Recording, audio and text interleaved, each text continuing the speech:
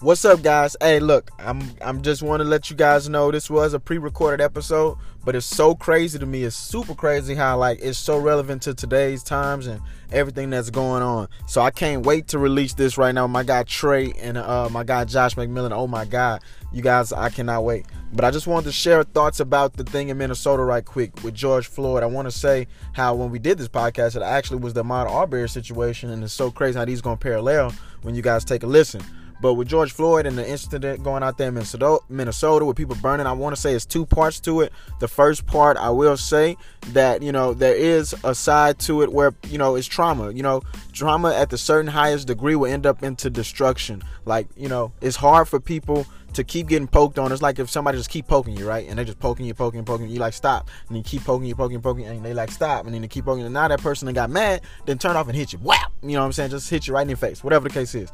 But what that says is you can only poke people for the long amount of time. You can only poke people in a sense of injustice. You can only poke people into feeling like they're not equal or not worth anything or their value is low. You can only push people to the brink, to the last brink, and that's destruction. So what you're seeing is a reason why people are destructive. Because I think a lot of people always look at the thing and the property and the stuff, and people oh my God, look what they're doing. But at the same time, you got to understand the why, and I think the why is the biggest picture in this whole thing is that you poked a community, a certain amount of culture and of black culture and black people for a long time, and now you're seeing the fruit of people just getting to that brink of going crazy and doing that. But what you're going to see in this podcast is how we're going to revert it into Christianity and how we can bridge this gap. And then the other part to it, I don't condone the buildings being burned. I'm not saying that at all either.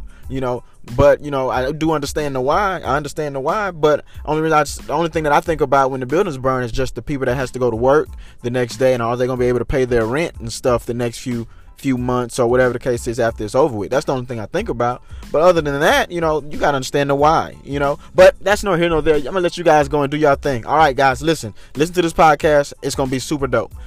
Just want to address that real fast. All right, I'm out.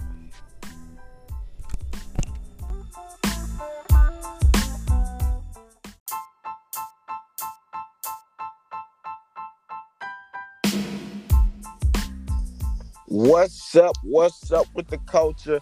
I don't know. You tell me how y'all doing out there. How y'all feeling, peeps? I got some guests on here today, and I got one of the guests, the one, the only, not the myth, but the legend, Mr. Josh McMillan, ladies and gentlemen. What's up, man? Yes, sir. Yes, sir. What's up, brother? How you doing, man? Can you hear me good? Man, I can hear you straight. Good, man. I'm excited to be on the show today. Man, glad to have you, man. For the people that don't know you, Josh, please introduce yourself. You know what I mean? Let them know who you are, and then, we can go. Yes, sir, man. Well, I'm just a bond servant of Christ. No, I'm just playing with you. I'm glad to be in the number one more time. Listen. Yes, sir. Yes, sir. Giving glory and honor to No, man.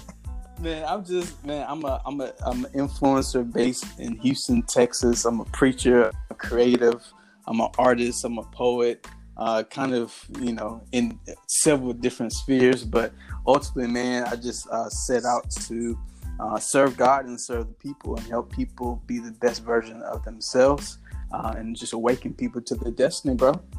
Man, that's super dope, man. And just kind of just thinking about how we've met and how we grown up in a friendship, right? I don't even know how this even came about, bro. Right. You ever get in relationships and friends with people and you have no clue where you came about in the friendship, right? You end up being in it. Exactly. It's just a blur. It just kind of happened. It was divine appointment. Yeah. Man. That's my other guest coming on here, ladies and gentlemen. This is another GOAT, a legend, not the myth himself. Standing at 6'4", 250,000 pounds of straight muscle. My guy, Trey Celestine. What's up, brother? Hey, man. It's good to hear from you, bro. Miss you, man. Man, miss you too. Trey, I got my other guy on here, Josh McMillan, too, man. So y'all got to meet each other, man. Yeah, for sure. Absolutely. How you doing, Josh? Man, I'm doing well, man. How you doing?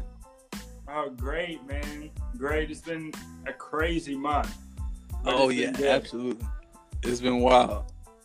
Man, so that's why I got y'all on here. Let's have some fun.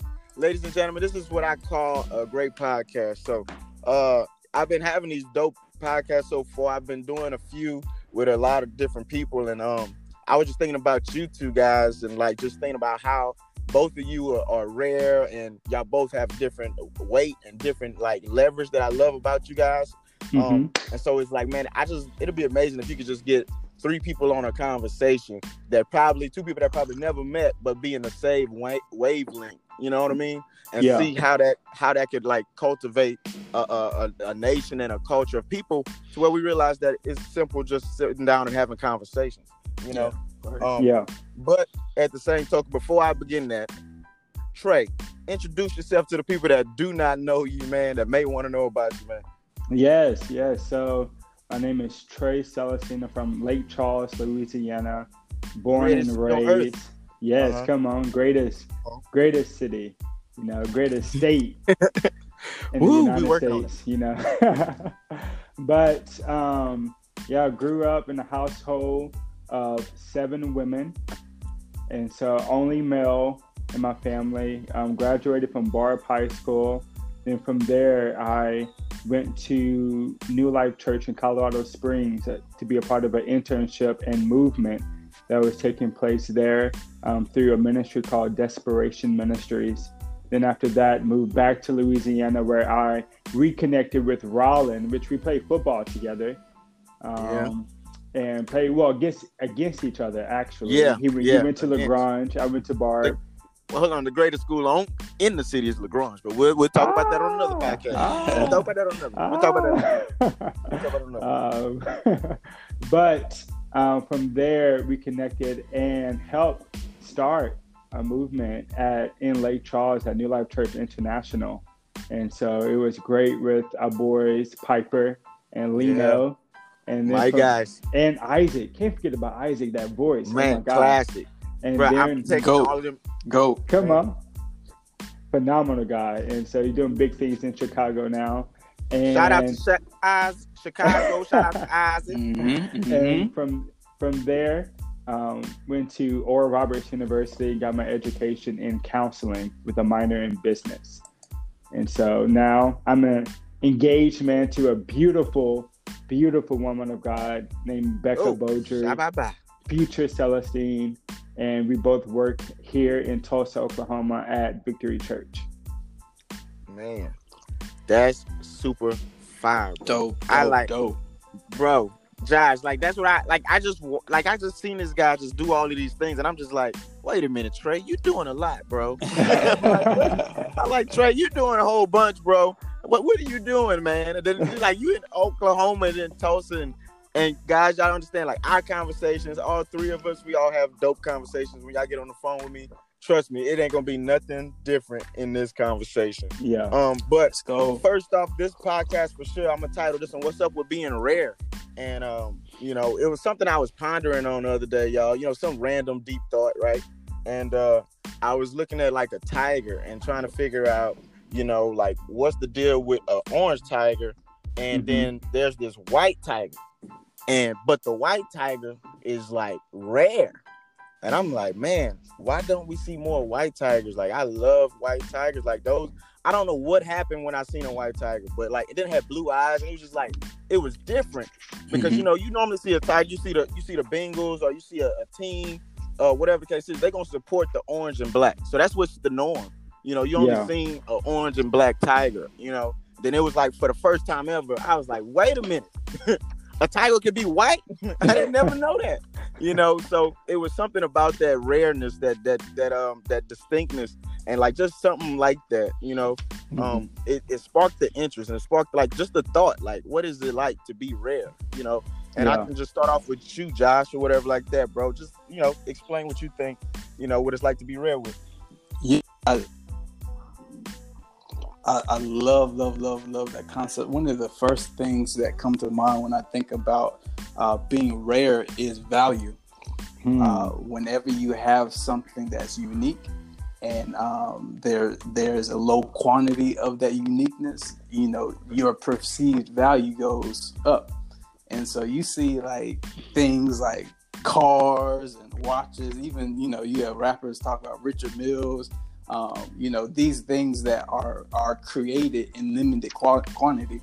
And so I think at the end of the day, we all have some uniqueness divinely created within us, that God, when he fashioned and formed us out of it, he had something rare in mind when he created us. And so, you know, our job is to really dive into that uniqueness and figure out how we are wired or how we are rare. And once we discover how we are unique and our God-given destiny, and then that special fingerprint, you know, we have a unique fingerprint within us, and there's a coding, a DNA within us, that if we discover that DNA, then we are able to tap into just our rarity and to release that into the earth and to actually walk in that rarity. There's a divine enablement, there's a grace that's upon our lives, because we recognize that there's no one else that can contribute what we're called to contribute to the earth. And that rarity, when people see you, the actual you, the full version, the greatest expression of you, they're like, wow, there's no other person in the earth that's like that. And so that just kind of creates opportunities, it creates doors, it creates ways for you to express that rarity. And when you, like, I love people who are them. Like, even you see in like the hip hop industry, like the people who rise to the top the fastest are the people who are uniquely them. Like, no one ever like is like, oh wow, this is another version of this. There's only one Kendrick Lamar. There's only one J. Cole. There's only one this. And so that is the leverage that we have, that as we understand what we bring to the table and we put energy into that uniqueness, into that rarity, it causes a drawing to us. And as we understand that the drawing to us is not a drawing to us, it's really just an avenue for a drawing to him, that our rarity is just a door and an opportunity opening for us to glorify Jesus. And people are like, man, there's something different about you. And yeah, there is something different about me, but the thing that you really want to know about, I'm cool, I'm dope, you know, I got swag, I got this, I got that, but what you really want to understand about me is the person that's living on the inside of me, Christ, the living God. So, those are just a couple initial thoughts that when you were talking, came up. Bro. Sheesh, bro. Like, bro, sheesh. Man, no, like, sheesh. But no, for real. Yes, sir. Yes, sir. Look, what's crazy is, and I'm gonna get to you, Trey, because we're coming to you right with it. Oh yeah, for sure. I was just thinking about like all of, like, just being in a background, like, you know, I was like, man, we was raised off of like Jesus Christ being our rock, like, you know, and I was like sitting here like just pondering how, like, just through my life, I'm like, man, like, you know, my birthday was like yesterday or whatever the case was, and I was just in there and I was just like thinking about, okay, so God, what was it, you know? And then when I was a little kid, I always wanted to play the piano, you know what I'm saying? And since I've been playing the keyboard since I was in the 4th grade, you know, so like I've just, and I was like, what was that desire for me to want to do that? Like, what came up out of me to say I want to play, and then learn by ear, and then do what God has blessed in the many seasons, right? Right. Yeah. But I look at it and I'm like, well, what was the foundation before me wanting to play the piano? It was me going to church, and it was me being like rooted in, I believe Jesus died and rose up from the grave. So now, like, when you grow up and you get older, and there's these different things coming at you, these different like ideologies, these different things people want to throw, you can always just be remiss or be reminded that your foundation is still simple. Mm-hmm. The simple belief of Christianity is, if you believe that Jesus died and rose up from the grave, you shall not perish but have everlasting life, yo. Yes. You know what I mean? That's so like good. If that's the foundation of your life, bro, it don't matter what nobody say no more, because that don't even Honestly, trickle down. Facts. You know what I'm saying? That don't even if you root your life on, you know, if you root your life that Jesus died on the cross and rose, and he rose with every last bit of power, you know what I'm saying, and you believe that, and confess that, bro, you good. Like, don't let nobody change that belief. Let that be your root for the rest of your life. And then, they're going to have a lot of people that try to root that, or try to debate it. But that's not for nor here nor there. I've only seen the fruit of my life because of this foundation. Simple foundation. That's good. Is what the keys to life, bro. Yeah. But the rarity, Trey, what you thinking about that, bro? Because Josh threw a lot and you just got me turned up. Thank you. No, I think, start the tone. I just want to jump off of what Josh was saying, with being rare and seeing the value in it. I think what plays a big part of it is 1 Corinthians 4:9. Out of the Message translation, it says, "We're the Messiah's misfits." And I'm reading this book called Misfits by Chris Durso, and I think it's just so relevant right now. And he defines a misfit as one who is uncomfortable with his or her surroundings and is seen as disturbingly different from others. And when you're rare and as children of God, we're called to be set apart. We're called to be different than the rest of the world. And it's not a bad thing, but we were created to bring change, to bring forth glory for God, And one who walks out in the rarity of God goes against the grain, but it's the right thing to do.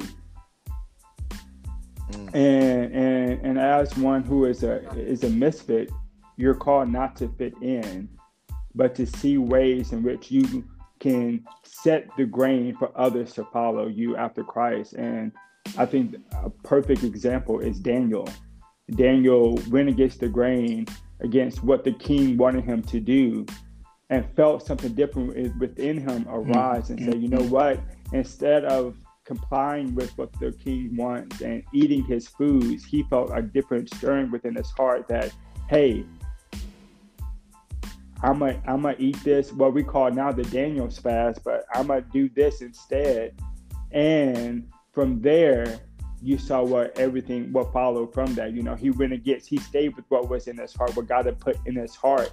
And from there, you saw what happened with the king. He brought favor with the king. And it goes with the Psalms that God will bring forward influence with people of high places, But that only happens when you stay true to who you are, holding true close to the core within you, and that's not compromising what God has called you to do, what He's called you to be, and where He's called you to go. Because no matter where you go, no matter what you do, no matter who you become, it's when you're in that furnace, as you saw with Shadrach, Meshach, and Abednego, when you're in that furnace and you have no matter what happens, even if he doesn't come to my aid, I know that he is still faithful.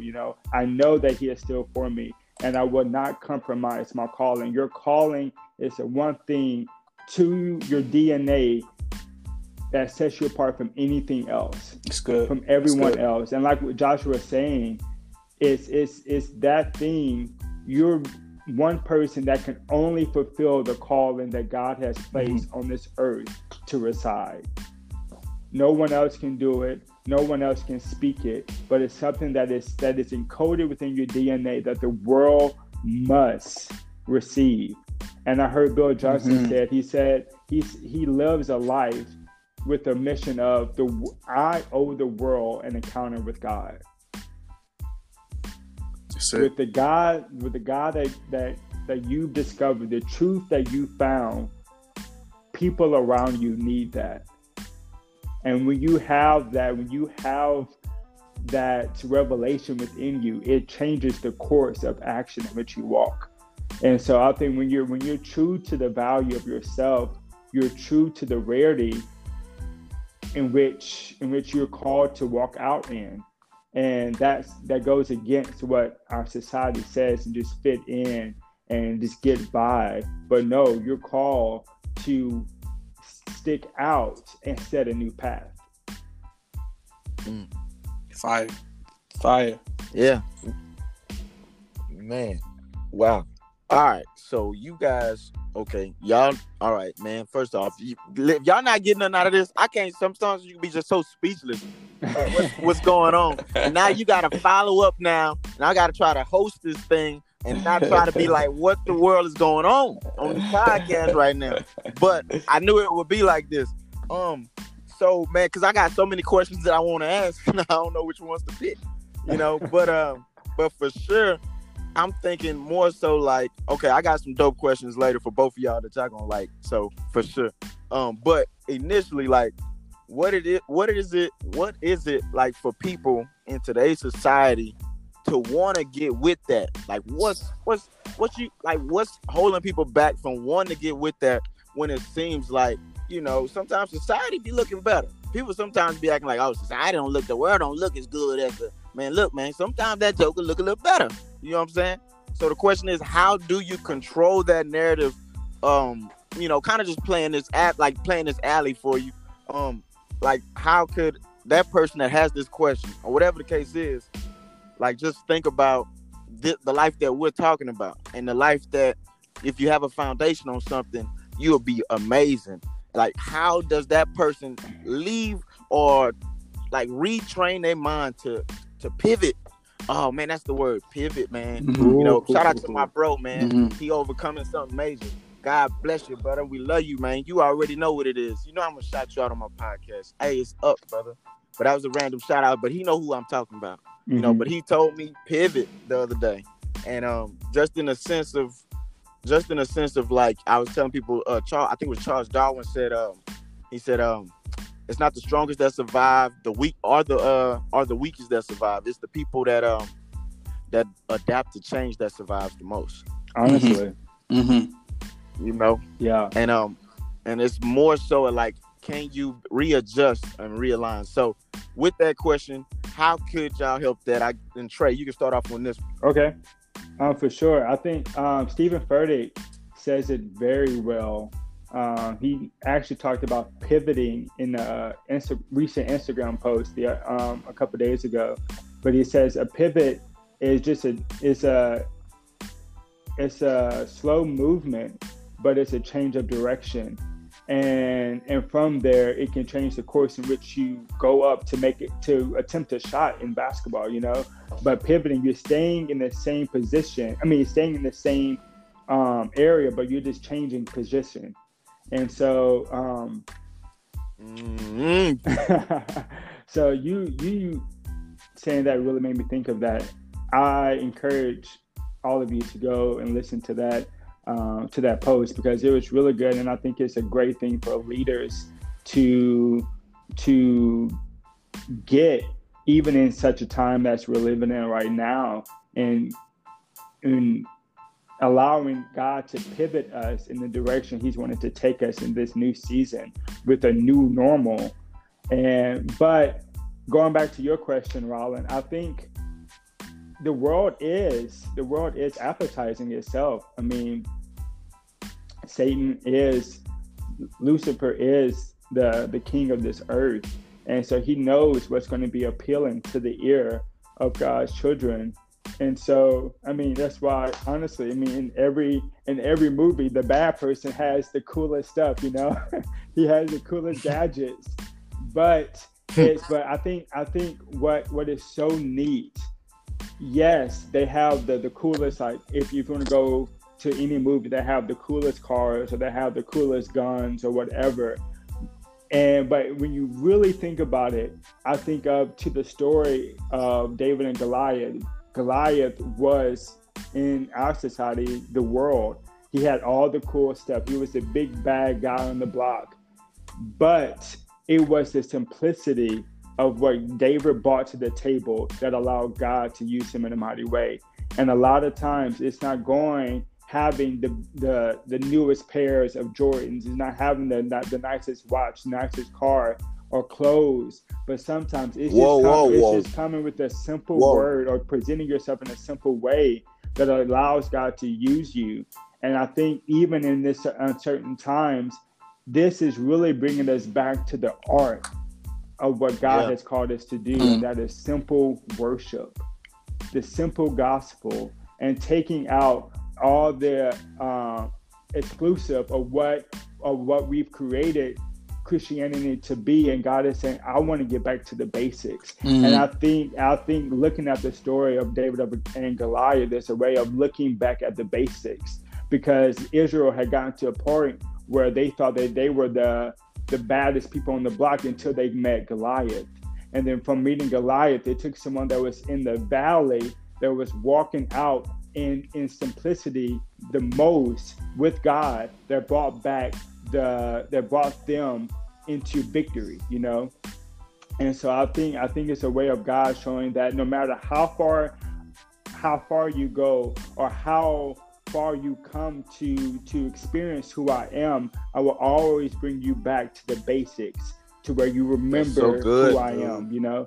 And so I think the world is appetizing, but it's one who stays true to the value that's within them, and that doesn't lose sight of that allows God to continue. And I think from there, what that is one that continues to live a life of humility, and one that is humble, because God promotes the meek. God promotes those who walk in humility, and he continues to use them throughout the gospel. And I think that's a reason why you really saw such growth with John the Baptist, or even Paul and Peter, because they kept such closeness with God, and they walked in such meekness and humility, which allowed God to use them. Yeah, for sure. My goodness. Josh, what you think? Yeah. No, I absolutely agree with what Trey was thinking. One of the things that kind of sparked my mind when he was talking was one of the fundamental truths that I kind of live by and kind of minister from, is that there's a you that God had in mind before the world got a hold of you. Yeah. And so like before the foundation of the earth, God had I imagine them almost as like 2K, like creating a player. Like he already had all the qualities, like all the aspects of your life, all the elements, your makeup, your unique design before you ever got in the world. And then you know, he pushes play, and you come into the world, and you come into the midst of sin and darkness and calamity, and you got trauma you're going through, you got anxiety, you got worry, you got imperfect parents, you got friends, you got humanity, you got just the plight of men, you got racism, you got all of these things that completely go against the you that God had in mind. And so the process, to steal a Bill Johnson quote, is to repent. And like the word repent is repent, again, and pent is like a penthouse, a high place. Yeah. And it's like repent means to go back to a high place. Well, where we right? And so like God had already had this thought process that we have to undo the residue of the world, the processes of the world. And so that's really the area that the enemy loves to like dwell in. Like we, you know, obviously there's spiritual warfare, there's wickedness in high places. You know, that people can, you know, be influenced by demonic spirits and powers, but you know, I think we give too much credit to that. You know, I think where he really like the place that he really like where his strong point is in between our two ears. Like he is a master. He is a master deceiver. He is his skill set, his ability to manipulate and to pervert is out of this world. And so that's the work he does even in our childhood, is to, because he understands, never catch wind of how it's a wrap. Like it's over. He cannot allow us to get momentum. And so he does whatever he can. You see, even in the Bible, like he always tried to destroy the child at birth with Moses, even with Jesus. Like whatever he can do to get a head start in messing up your identity, he's going to do it. And so, you know, we just have to do the work of discovering, you know, first God, and within discovering God, we then discover the beauty of ourselves, and it puts the world's version of us and God's version of us in perspective, and we're able to see clearly the beauty of how we were made. And once we taste and see the beauty of how we were made, you know, whatever the world prescribes for us just kind of, and we're like, oh man, I don't want that. You know, my daddy has something far better than me. So I think that's one of the ways we can kind of create that. Far better, bro. Like, what you got? You had something? Yeah. Can I say something? Even to what? Go ahead. You said, Josh, with how God created us. Some years ago, the Lord showed me this, and like that. I'm 26 now, and so like 26 years ago, the Creator of the universe birthed me into this world out of a dream and a vision that He saw that would bring glory to His kingdom. And out of that brought Him pleasure, you know. Yes, and from there, it was the God who is the constant dreamer and is always seeing a way to envision His glory to be upon this earth. That He saw that the earth sends up petitions to the Lord saying, God, I need this. We need this right now. And out of that, He sends a solution to that petition. Wow. He sends a solution to that problem. And that each and every single one of us, if we tap into it, we are a solution to that very petition that the earth sends out. That's why we are so unique, because we're the only one that meets that very problem was first asked. Yes, sir. Yes, sir. Yes, man. Yes, sir. Man, both of y'all throwing flame balls over here. My goodness. But, you know, just to, man, I got, a few more questions, bro. But it's okay. We're going to ride out. Let's go. All right.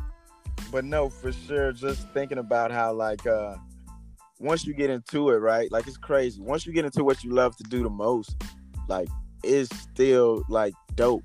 Like, it's just as dope as what you would think the world offers, right? Like, and people would think the world just has it, like, made out, and like I hate to say the world because it make it seem like, you know, it's the churchy stuff, you know. Not like that either. I want people to feel me when they on my podcast. I'm not talking about none of that stuff. What I'm talking about is your plan and your purpose for your life.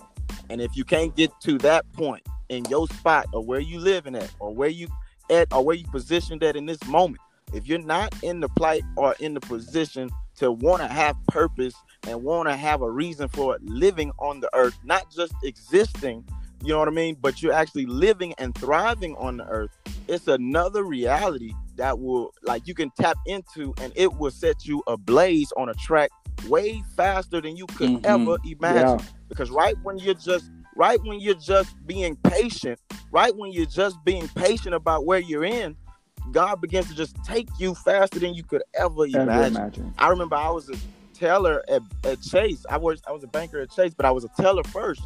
And I took the position in January, and I always tell people this story, but like I was a teller in January, bro, and just getting there, and I told people in the interview, I'm not going to be a teller long. Like, I'm ready to move up to the banker position. But I will take the job as a teller, though. I will start off small, do what I got to do. You know, and then most of the people, when I get in there, it takes you about a year to become a banker. It takes a year. It takes you a year before you're in the corporate structure for you to become a banker, you know? And I'm like, okay, all right.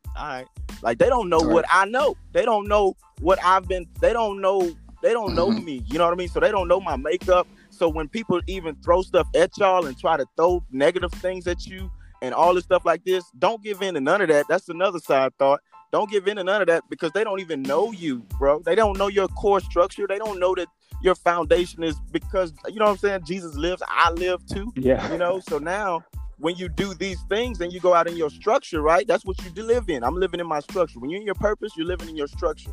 So now when you're living in that structure, now, like, what took a year, I got promoted in 4 months. Come on. I love it.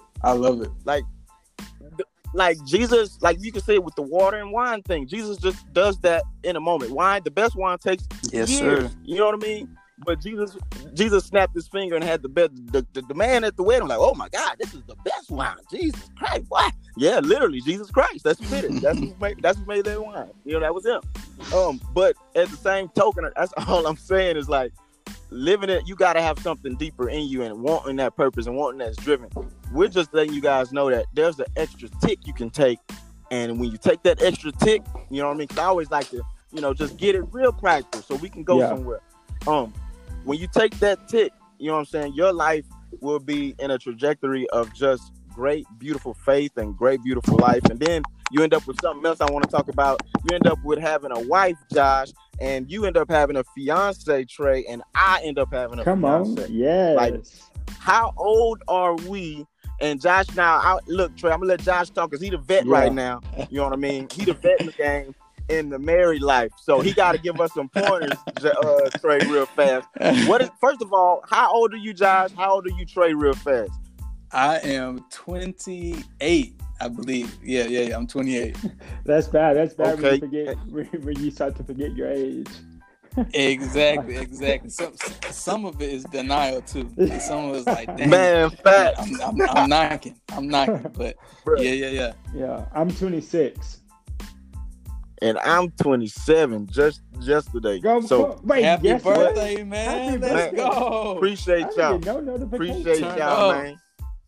Yeah. I was just really trying to just say like 27 because I'm just like, bro, this is like Eddie George number. Most people, man, come on, man.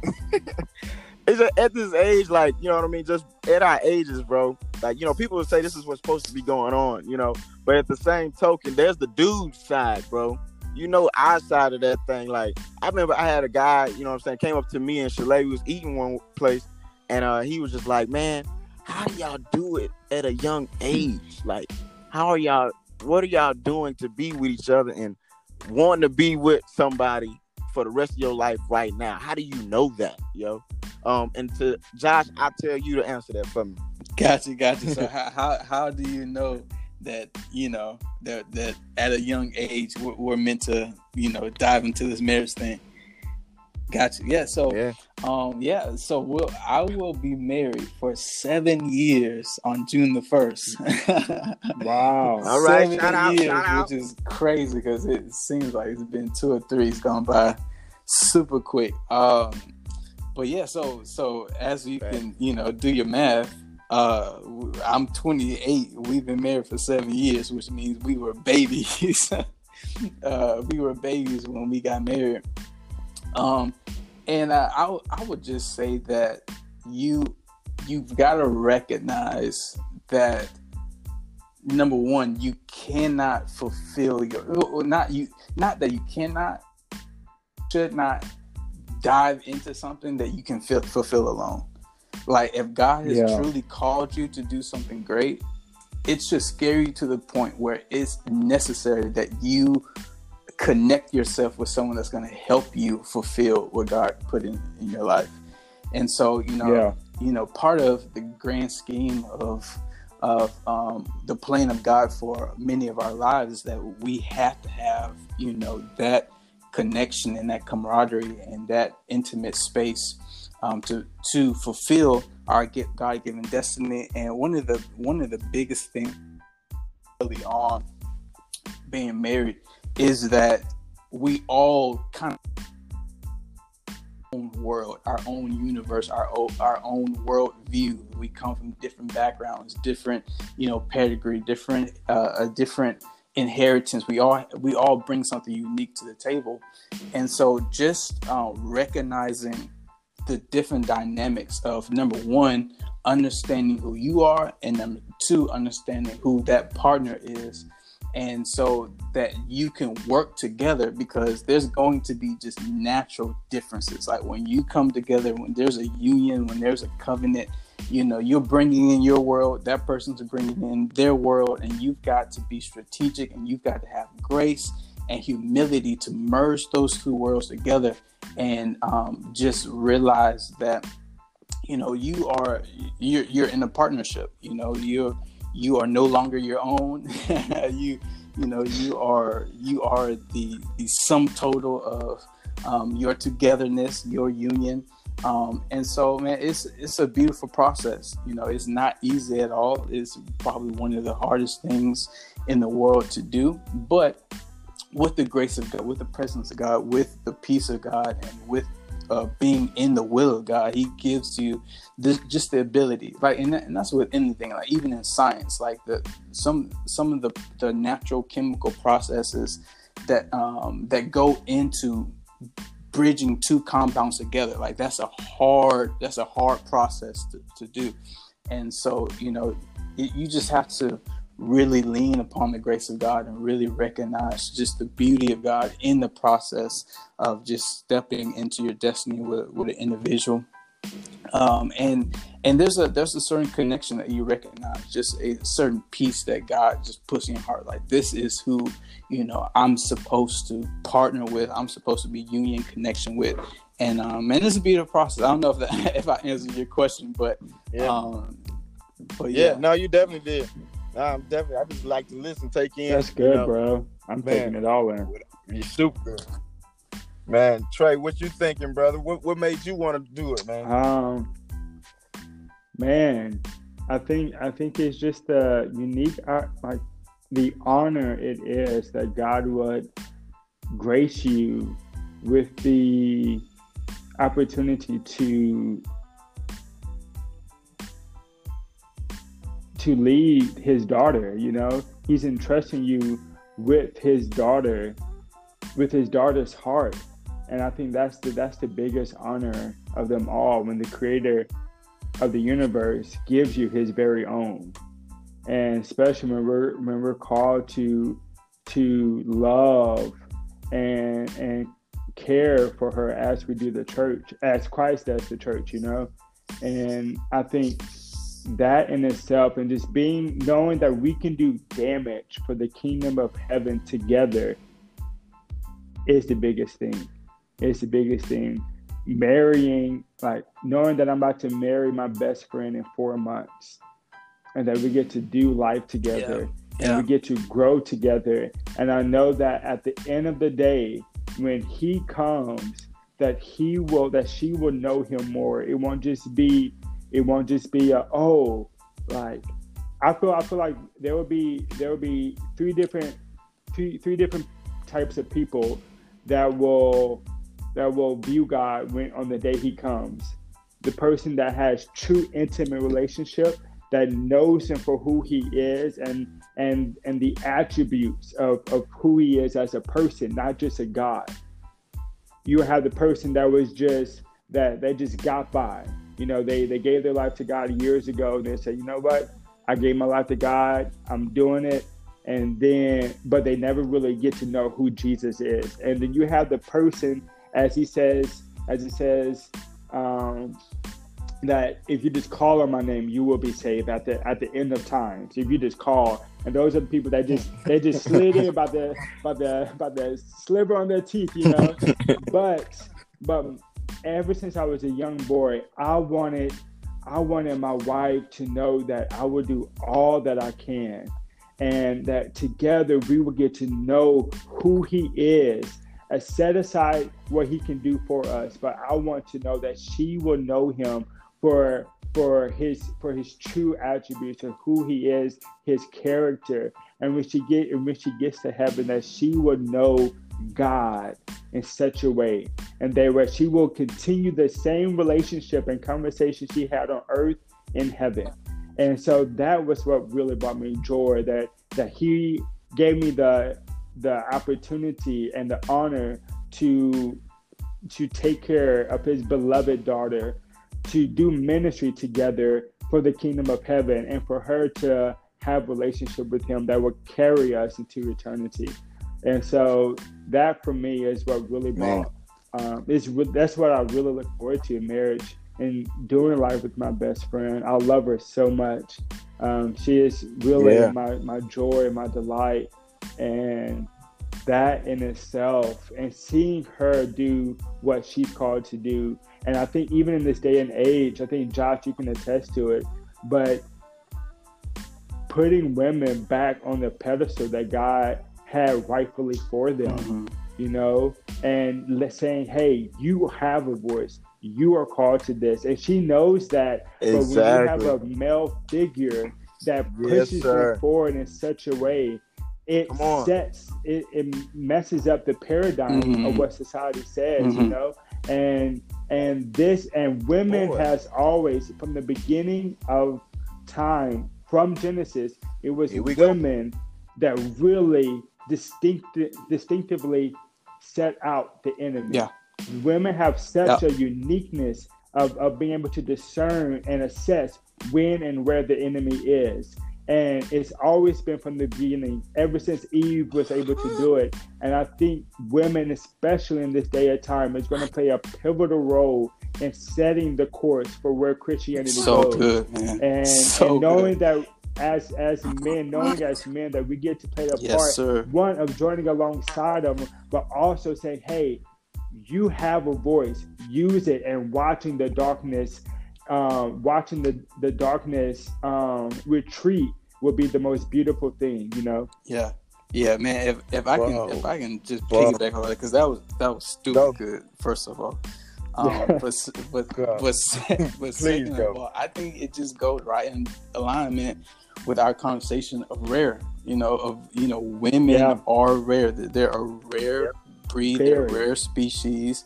They're not like us, thank God. They're way smarter. They're way more graceful. They're way more wise than we can be oftentimes. But one of the things that I thought about is just how God is a relational God, and He puts us in various relationships to showcase His glory. So, as fathers, I look forward to being a father. Like, I already know that I'm going to get crazy revelation about God when I become a daddy.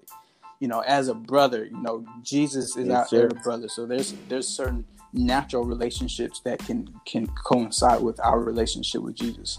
But the marriage relationship is a unique relationship in that it showcases the glory of God and His interaction with His people. It is in the context of marriage that we model, this is what God is like. He wants to marry you. He wants to be a part of your life. First, He wants you to be His. And so I think marriage is a beautiful for us to showcase that glory of God and that side of God. And when people see a holy marriage, when people see a beautiful union in Christ Jesus, they have no other option but to say, okay, I need to know your God, because if He's like this, I got to know Him. And so even with as it relates to just our position in our wives' lives, is like, we see Jesus as the bridegroom, right? I honestly think that's one of His favorite titles. Like, He has thousands of titles, but I think that's one of His most favorite titles, just because he's able to speak into His bride, the church, and release the church to do the work of God in the earth, right? The church is the beautiful mechanism. It is the avenue. It's the vehicle for world transformation. The world will change through the local church, the bride, right? And so it's the same thing as us being bridegroom. We're in the opportunity to position our bride for world transformation, right? We are literally connecting ourselves with world changers, beautiful queens and princesses of the Most High. We are that bridegroom that can speak into the life of the church and activate her into her destiny. And even my wife is about to release some I'm talking like some dope stuff that, like, it's like, I wish I thought about some of the things that she's about to step into. Like seriously, I'm not just gassing just to gas, like, but she's literally stepping into, like, this week she's releasing things that are going to be disruptive and change industries. And so, like, literally, I'm a graphic designer, so I'm literally just in awe, like, design graphics and websites and all types of stuff. And I'm like, I get to be a part of history, and so I get to speak, and I get to, she asks, do you think this is going to do this? Do you think this is going to be good? Do you think people are going to like it? And I get opportunity. That's a window of opportunity as a bridegroom to say, this is going to change the world. This is going to be amazing. And then, just to see that light in our eyes, just just activate that go for it. So it's definitely a rare, beautiful opportunity for sure. Yeah. My goodness, dude. Both of y'all. Oh my gosh. I think the greatest thing, like, for me, is just watching her flourish. Is like, you just hit it on the nail. That watching, like, just getting to sit back and watch her flourish, though. Like, you know, like, it could be like you said when she asked them questions, like, "Hey, what you think? Should you think I should go for it, or what you thinking?" And then you have the opportunity to make a decision because God's giving you the revelation to make it and help them out in the way that they should go. You know what I mean? And help them out to be there for them. Yeah. You know what I mean? And be able to want to answer that question and being able to want to be there. And then when they, like, it's just like when they hear it and they process it and they go and do it and they, like, just thriving, bro. And, like, you just see them thrive. It'd be like, my goodness, like, just this year, I think for me and my fiance Shalay, love her to death. My boo, what's up, girl? But you know, just since, like, you know, February, and just seeing how, like, we've grown so much to where, like, if we didn't make right decisions, bro, the pandemic would have been hitting different for us. You know what I'm saying? Or hitting different in a different way. But just because God told us to move at a certain time and a certain season, we was the first. Like, it was like, oh my goodness, it's like, now I don't, you know, I believe, you know, God, like, now everybody's like getting there, and it just, I'm like, man, look, God has called us to be wealthy, healthy, thriving, striving, dominating in this time. It is not time for us to play the backseat to nobody. We are not the backseat. We are the head and not the tail. You are above and not beneath. You are the lender and not the borrower. This time, for the seasons are about to change. Come now. on. You know what I mean? So for me, I'm just in the mode where it's like, you know, I'm in it. I'm in it. I was like, man, I can't speak from nothing else, like, from everybody else and everybody's point of view. The weirdest thing, and then I'm gonna finish because this is definitely about what we're talking about. But the weirdest thing in this time is to be sure of a thing, and then in a week from now you watch something and that thing you were sure of, it becomes a little dicey. Then the week after that, it becomes a little bit more dicey. Then by a month or so, that thing that you were so assured of on that first day is now not being assured of anymore. So now, what do you do to make sure you stay assured of a thing? Is that you keep nurturing it every day, and you try to build a relationship on it every day.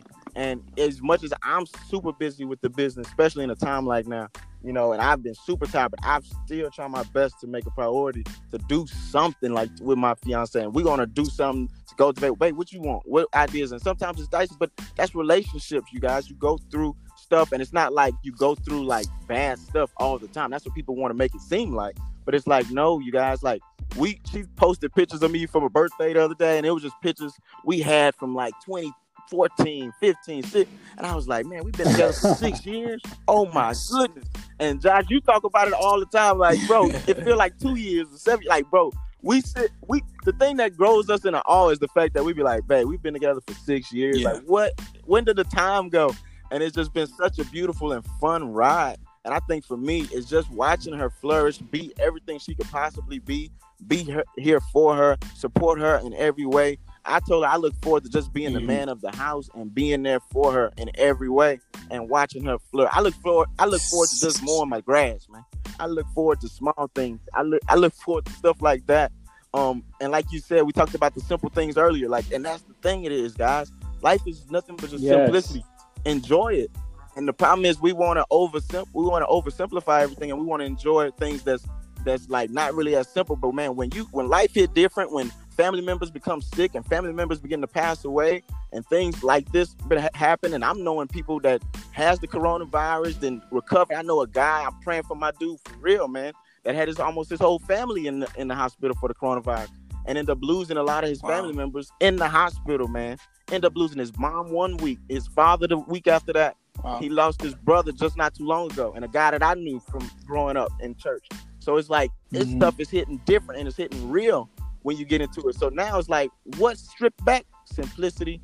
And what's the rare thing that's innate about you? Yeah. You know?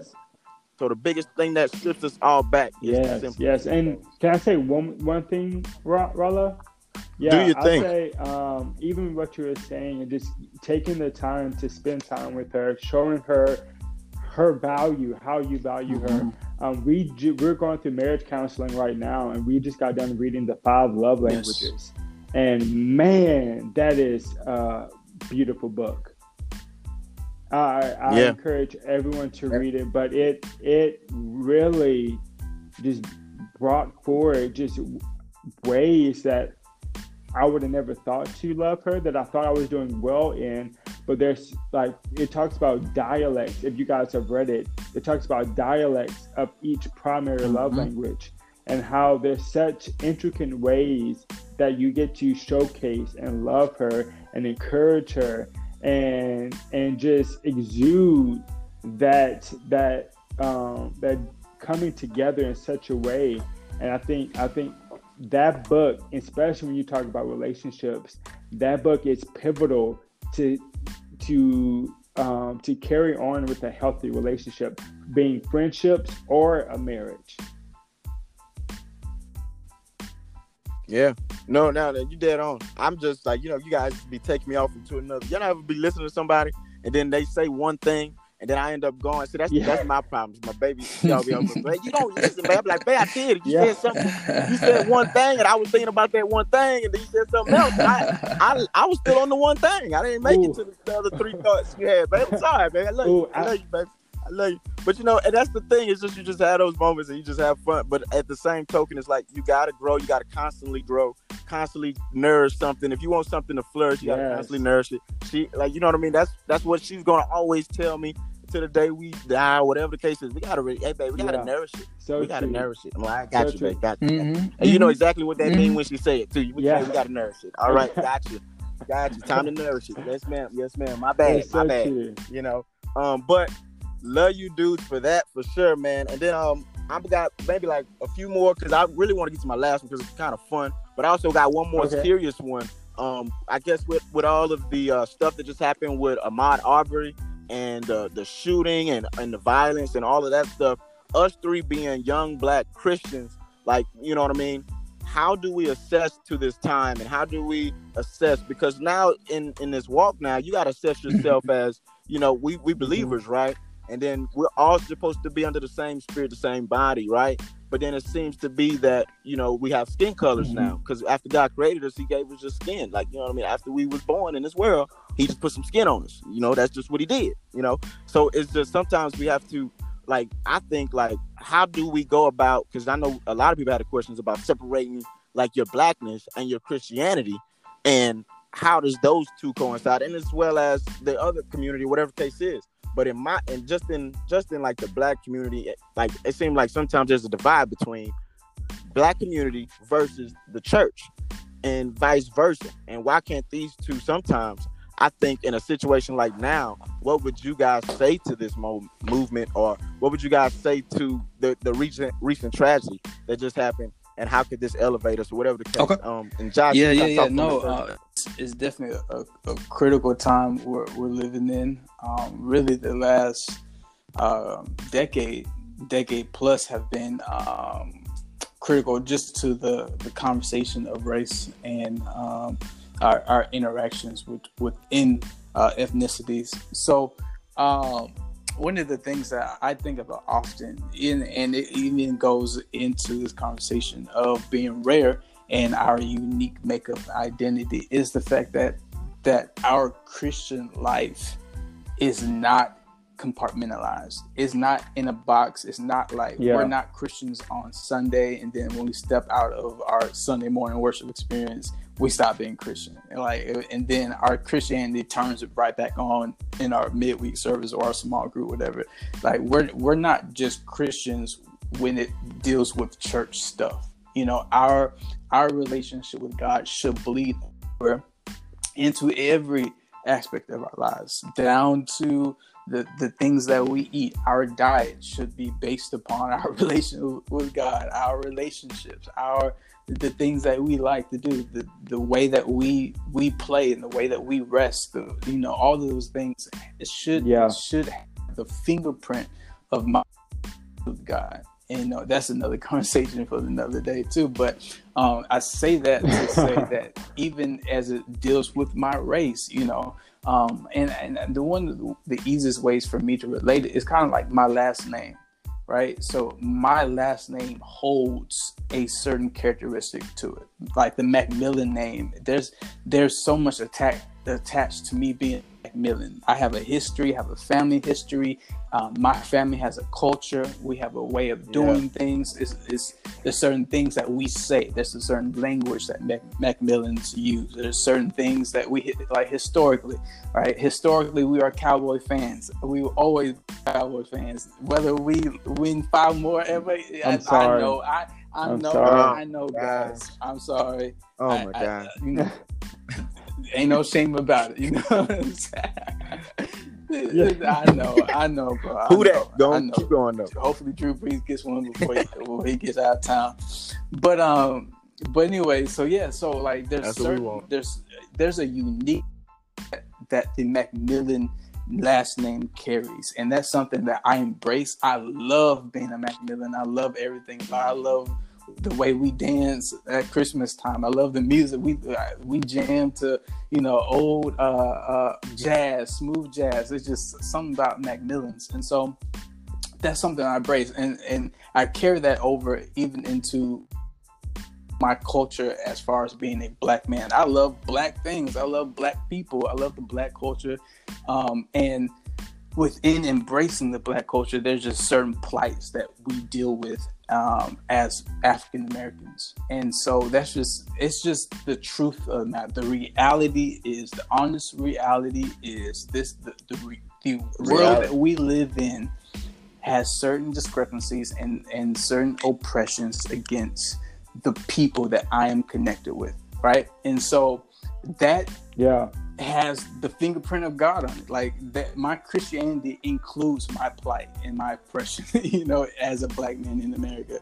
And so I can't separate Christ and a Macmillan, and I also can't separate being a Christian and black either.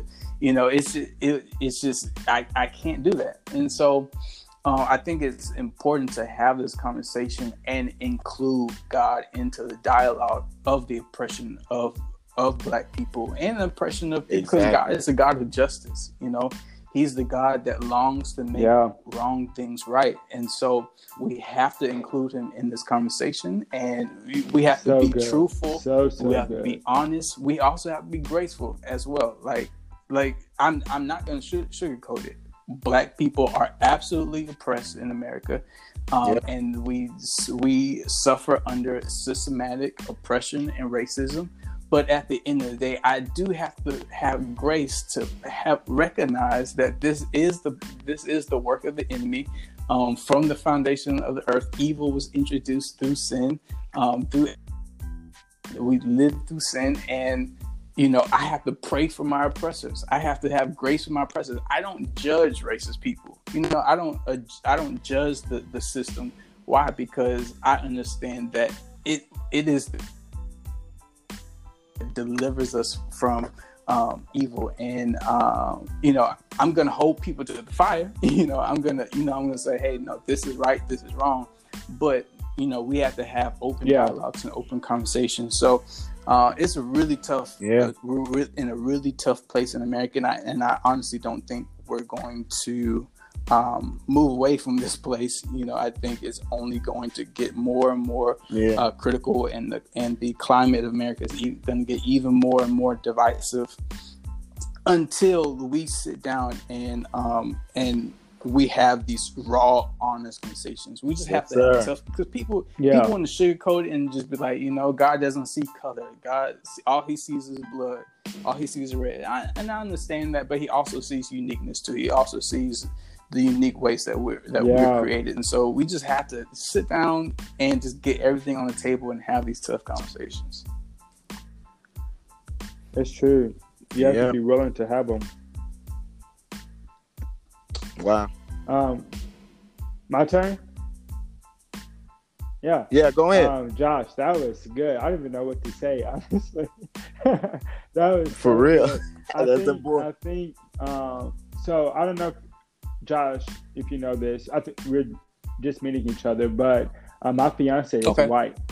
And so since I was a young boy growing up in Lake Charles, seeing racism at hand, I wanted to show the world that greatness can reside on both sides. That together that we can rise up with such an influence and show young people or show our generation, our nation, that the two can coexist and bring forth glory and bring forth a power to emulate God's glory to our nation for his to and so but being a black male in this time is tough. It's tough, especially when you see what just transpired this recent week, and to know that this happened days ago, like they say 72 days, and so to know it hurts, but I think it's a way of similar to Nehemiah, that the enemy is just trying to get us off our ladder. Every time when we think we're kind of like moving forward with days or months and not hearing a story, then something will surface, and it's a way of seeing, okay, will you come down? And we have to know that, hey, we're doing a great work. We're pushing forward. You know, it's going to be up to our generation to break the chains that previous generation struggle to do it, you know. Hate doesn't defeat hate. Killing doesn't defeat killing. It only adds to it. Only adds fuel to the fire. But what does? Love cast out all. Absolutely. You know, love washes away all. And so in the time where there's despair and angst and people want to divide, we have to come back and join together. And that happens in the place of community and in the place of prayer. Prayer is what activates the very strength and core of our being to transcend the darkness that is around us. You know, it's that very you can say like force field that can push away the darkness or the terrors. And I think Jesus said it perfectly on the cross. God, forgive them, for they do not know what they do. And some racist people have no idea why they're racist. And if you ask them, they'll say, "Oh, it's because my mom said this. Oh, it's because I saw how my parents acted." They have no reason to do what they do. Some of them don't even do it. They just do it because it's what they saw or what they taught. And psychologically, that's how it works. And so when you do that, when you know that, it gives you, I think when you do that, it shows you the inaccuracy of the enemy. There's always a tone that follows despair. There's always a tone that follows anger. There's always a tone that follows killing or murder, whatever. There's always a tone, and the enemy isn't perfect. And so he will always leave something out of line for us to see. But it's only, as scripture says, the just will see it. And it's the very thing that if we align our eyes with God, that he will show us the inaccuracy of the enemy, that we can pinpoint in the place of prayer to see true change. And it's only in that way that we see true change, but we have to align our eyes on Christ. And of course, we want to retaliate. And of course, we want to see vengeance, but vengeance belongs to God. He brings forth, but if we stay close to him, he says that he will wipe away every tear, that the Holy Spirit, he delights in bringing forth his comfort, his care, you know. And as we draw close to him, he draws close to us. And when we draw close together, that there's nothing that can divide us. There's nothing that can divide us. And once we can get a people to understand that, to wake up and know that, then yes, it will come in due season, but we will know and we will stand firm in how we react to those things. And prayer is the very way that we diminish the inaccuracy of the enemy over our lives. Man. Y'all boys is something else. Man, like you, I be like, what? Man, these boys is good, boy. I tell you one thing. Hey, these boys is good. These are my brothers, man, for sure. But dude, like y'all don't, that's all of that. Yes, it's like you guys, it's almost like, man, at the end of the day, I be just on some real base. I sometimes, like, you know, we have tons of deep discussion, put it like this, all of us, where we could just dive deep, like super go. But like, I want to rear back to sometimes just being practical and the simplicity. And look at this part. If right is right, then wrong gotta be wrong. You know, and it's like certain stuff like that. Like, and then who funnels your right and who funnels your wrong? Yeah. You know? Like what is, like, who tells you, hey, that's right, who tells you that's wrong? Like, and in that sense of there, it's like you gotta have some relationship, gotta have a different relationship. And that's regardless, that's across the board. That's any denomination. Across the board, you got to have a relationship with Jesus, and you got to have a nurtured relationship. So now relationship don't mean like, oh my God, I don't like the Bible. Oh my God, it's so boring. Oh my God. No, I'm talking about like, no, you need to have a relationship to where you nurture yourself, because you got to grow yourself. Jesus is only going to show you yourself. He only going to mirror, like, you're going to see yourself in a better version of yourself when you start to learn about Jesus. You're not going to see the condemnation. You're not going to see the conviction. You're not going to see all of these different things, but you're going to see, like, Jesus is only going to show you a better version of yourself. And it's up to you to embrace, do I want that change or do I not? You know what I mean? It's up to you to make that switch. It's like, all right, do I want to listen to what he's saying? Because, like, normally what he's saying is not too far away from probably what you already feel natural and most comfortable of doing with anyways. You know, like, I always hear Isaac and I think Lino, they always talk about how, and my brother Ryan, they always talk about how with Peter, you know what I mean? Like, he out there, Peter out there fishing, wasn't catching nothing. Then all of a sudden, Peter ended up catching a multitude of fish when Jesus got there. But the story of the thing was, Peter was always a fisherman. Jesus didn't take him from what he wasn't doing already. So then Jesus said, I want to make you a fisherman of men. So he didn't say, hey, like, you know what I mean? Change what you're doing. Change your fisherman. I don't want you to be a fisherman no more. Don't retire that. Retire your idea of being a fisherman. Retire it. Jesus didn't say that. Jesus said, no. You keep being a fisherman. And while you continuing to be a fisherman, I want you to be a fisherman of men. And then don't you let nobody or nothing change that thought of who you are and what you can do with what you're doing. Like, it's like something, it's just something that you can naturally do, though. You know, just a small innate ability. And just give it, and what that has to do with what I'm talking about is like, yo, you don't have time to be worried about racism. What is y'all doing out here, B? If you worried about your plan and your purpose, how can racism even be in your nature to think about? You don't have the time of day to, like, think about being that way to somebody of a different color, yo. Like, you know, just saying it for me, you know me, I'm real, so that's just how I feel sometimes. It's like, yo, like, what are we doing? Like, if we have the foundation, we have the Father in us, and we have some type of love, we have some type of foundation. I mean, my God, just some type of foundation that's built on something, you know, built on what we're talking about.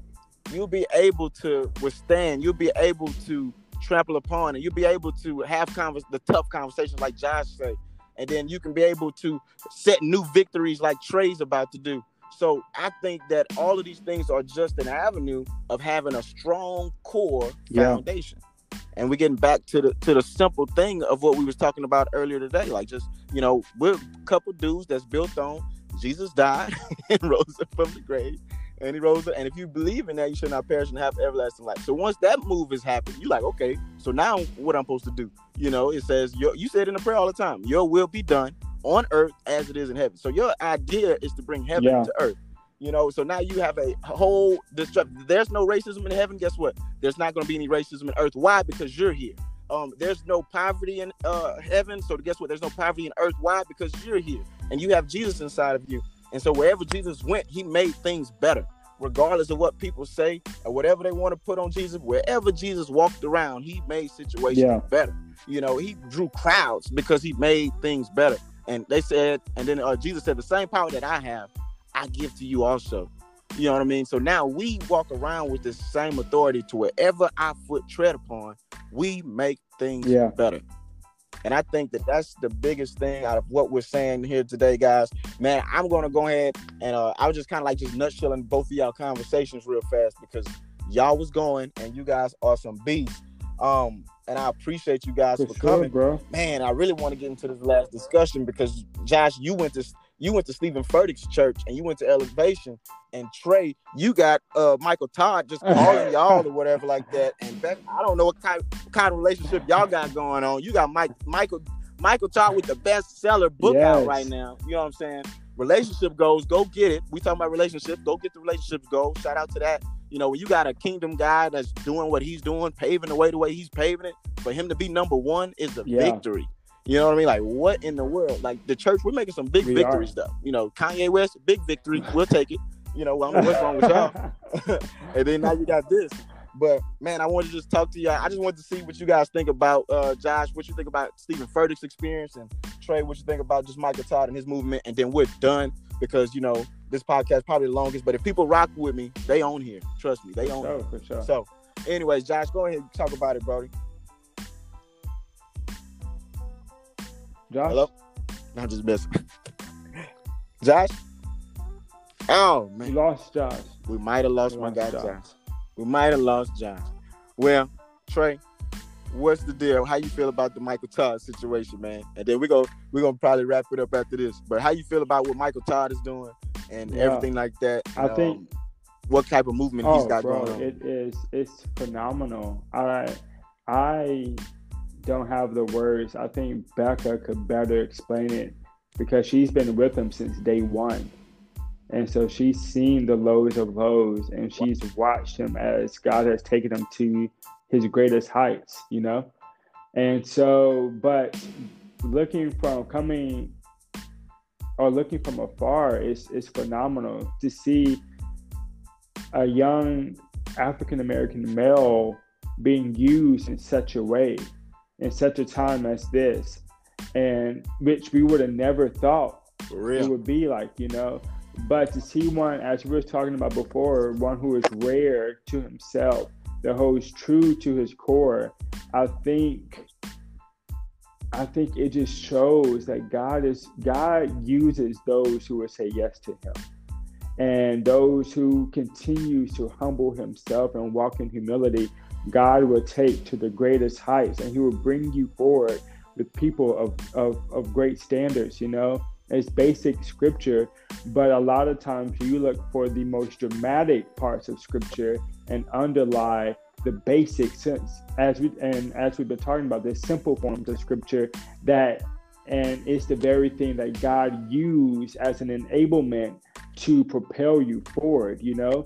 And so to see what he's doing, to see that he's sticking to the vision that God has given him, that he is continuing to be innovative, and even in times like this, and how he is using what God is putting inside him for others to experience. You're seeing such favor come upon his life, and that is God just saying, I'm going to bless you. Yes, I'm going to bless your willingness to be used by me, and only the heavens is the limit, not the sky, but the heavens is the limit, because once you give yourself to God, scriptures say he opens up the gates of heaven and pours out blessings that no man can shut down, you know? And so only the heavens is the limit, because he is giving himself to the Lord to be used for his glory. And so I remember one story, Becca told me that before he even started, he will always say, like, one day I'm gonna have people bless me with clothes. Like, people gonna want me to rock their clothing. And that is now like that, those prayers and things he declared years ago, or we are seeing a harvest of it now. You know, tons of people. A member of the church, Jonathan Stanton, shout out Lord Primo. Everybody go out, support him, his business. You don't want to, like, he has the raddest clothes out right now, the nicest clothes.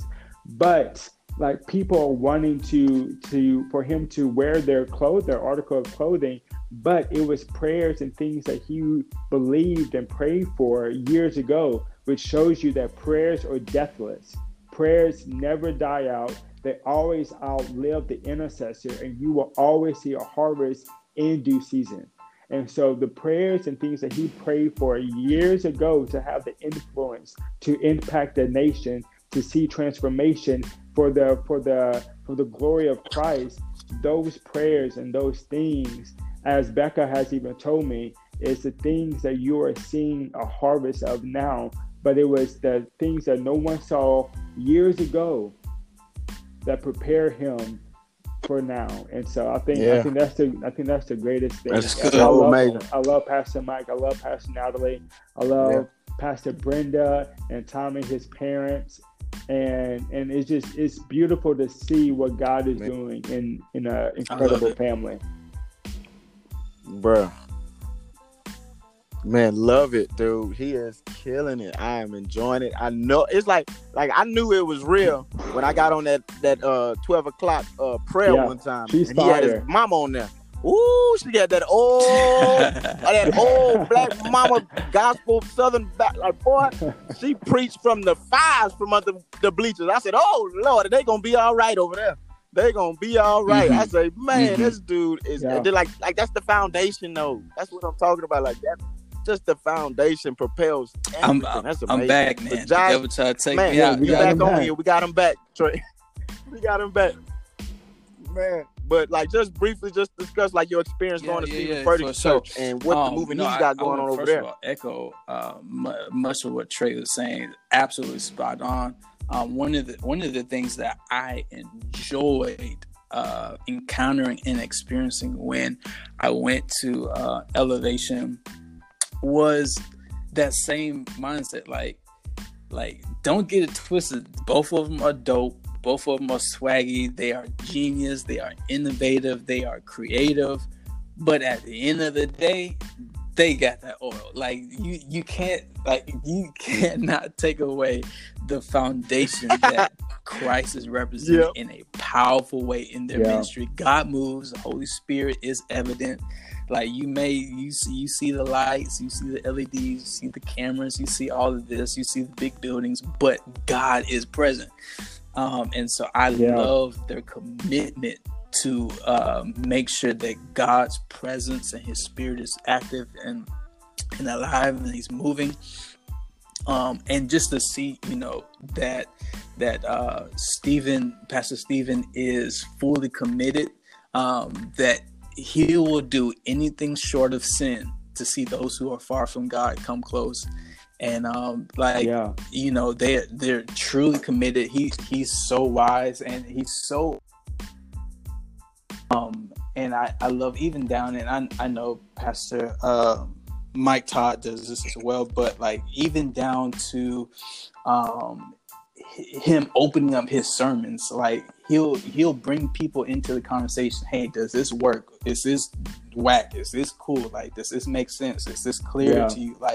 Like these are cats who are, these aren't like run of the mill preachers. These are preachers on huge platforms, giving opportunity for those who are around them to speak into their voice and to help them clarify and to speak into the earth. And so like that takes a certain level of humility. Some people like, no, I got it. I got the word of God in my belly. I'm not gonna let anybody touch this because this got to be pure and unadulterated.